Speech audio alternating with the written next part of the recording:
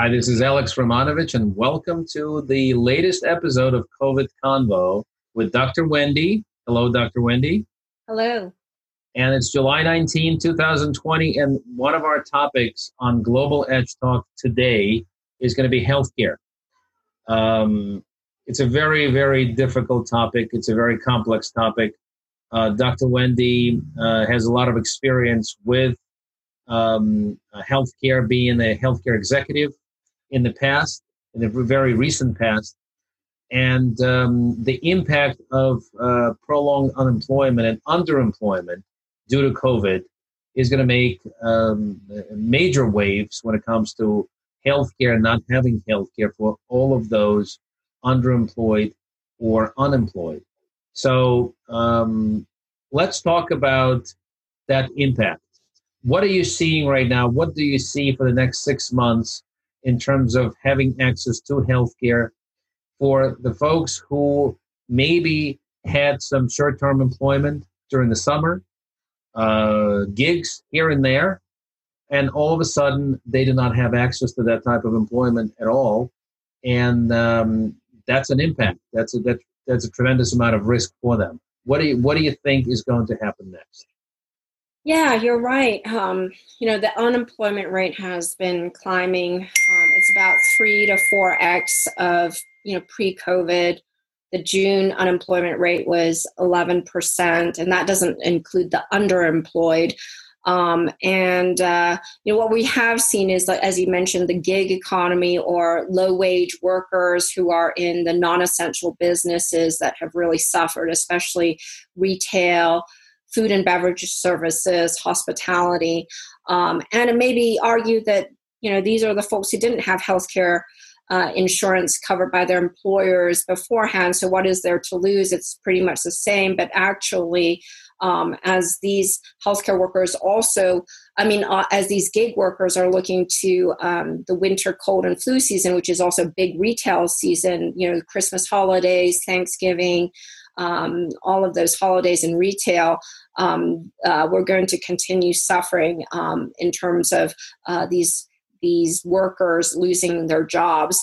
However, when we look at the uninsured, healthcare costs for an uninsured person actually costs twice as much as somebody who's insured.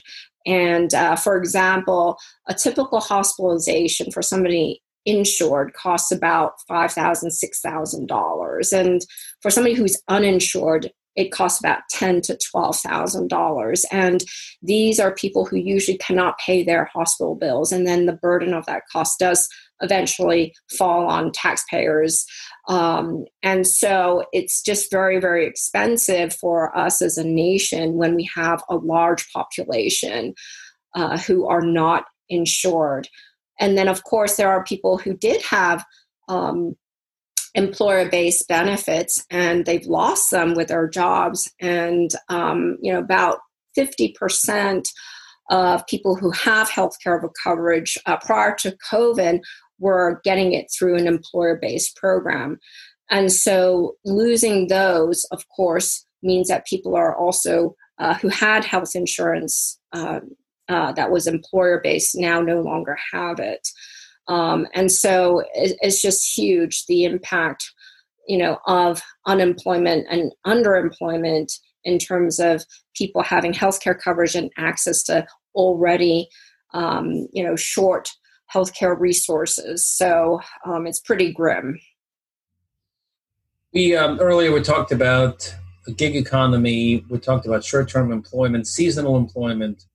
We see this in retail on a regular basis. We see this in healthcare, obviously. We see this in restaurant business. Is it safe to say, or is it fair to say that half of those folks have those short-term employment gigs, if you will, and sometimes don't even think about healthcare because of the short-term nature of those gigs, right? And what Obamacare offered to them was the ability to have some level of insurance, of healthcare insurance. Of course, now the current administration is trying to challenge that. So the folks that are, let's call them, based on your definition, underemployed, what are they going to do in this COVID situation where not only they're going to be faced with even more fragmented employment opportunities, they may not even have access to any type of healthcare insurance.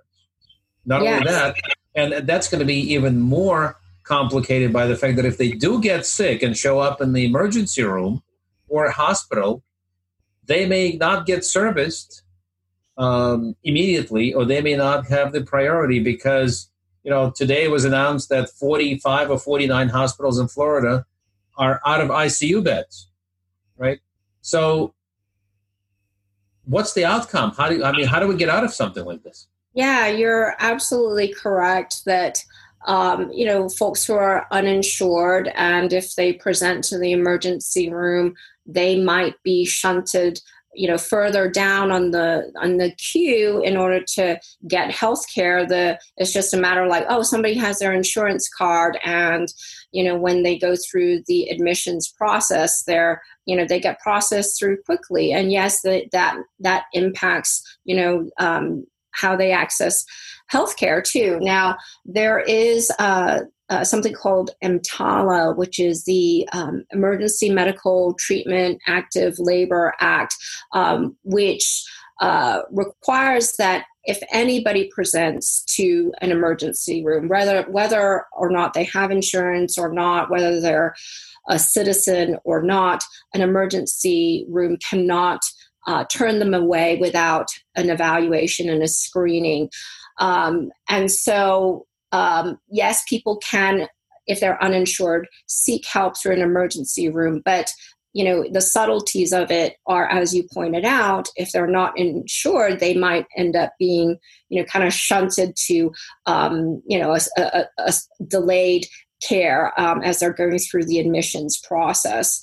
What we're also seeing is that if somebody's uninsured, they're much more hesitant about seeking health care. They delay care, which means that by the time they present, they're at a more advanced stage of disease, or they've already started developing complications. And it's much more expensive and much more difficult to treat disease when it's at an advanced stage, or if there are complications, and the outcomes are not as good as if you intervened, implemented treatment early on. So complications, mortality is higher, and complications being reversible are going to be higher if a patient seeks care later on. So that's kind of what we're seeing. And then the other thing about the nature of COVID is, as people delay seeking care, they are out in the community exposing other people to the infection. Very interesting and very dramatic and very difficult situation. Now, I've known you always, Dr. Wendy, as somebody that gives us really great practical advice. Somebody who is losing their health insurance and somebody who doesn't have it, what is your advice to those type of individuals if something happens to them, or more of a preventative nature during this entire COVID pandemic? What should they do? Yes, for somebody who is losing their employment, but they haven't lost it yet, and maybe there's a severance package, then I would encourage them to negotiate with their employer to see how they could maybe extend their benefits, or maybe, see if there's other options where they could continue their health benefits. There is COBRA, which is the Consolidated Omnibus Budget Reconciliation Act, that provides coverage for people who are losing employment-related health benefits, but oftentimes it's not, like, no pun intended, a viable option because it's pretty expensive. COBRA can cost an individual over $7,000 and families over $20,000. It's expensive. And then for those who, still have maybe connections with a primary care provider or a clinic that they've been used to seeing and they haven't lost all their benefits, they could also approach those organizations and see if they can negotiate. There's nothing to lose right now. And, so much is up in the air that I think the power of negotiating, there are options there that may have not existed prior to COVID, including if you're going to continue seeing a physician, now that you're going to be privately paying, maybe seeing, can I negotiate a package and can I still have a discount? And still be your patient? Those are options to explore. And then for those who have lost insurance that was employer-based, again, as much as possible, if you're paying privately, research options for telehealth, because those are less expensive than going to an in-person clinic appointment. Again, negotiate.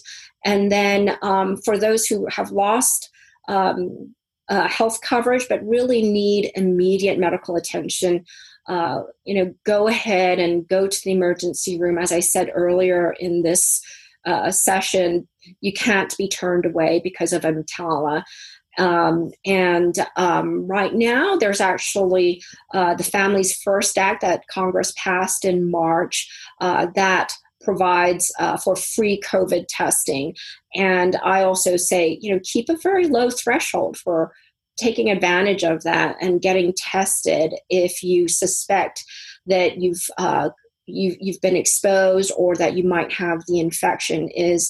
Don't hesitate because you don't have insurance to go ahead and get tested so that you can also seek medical attention sooner rather than later.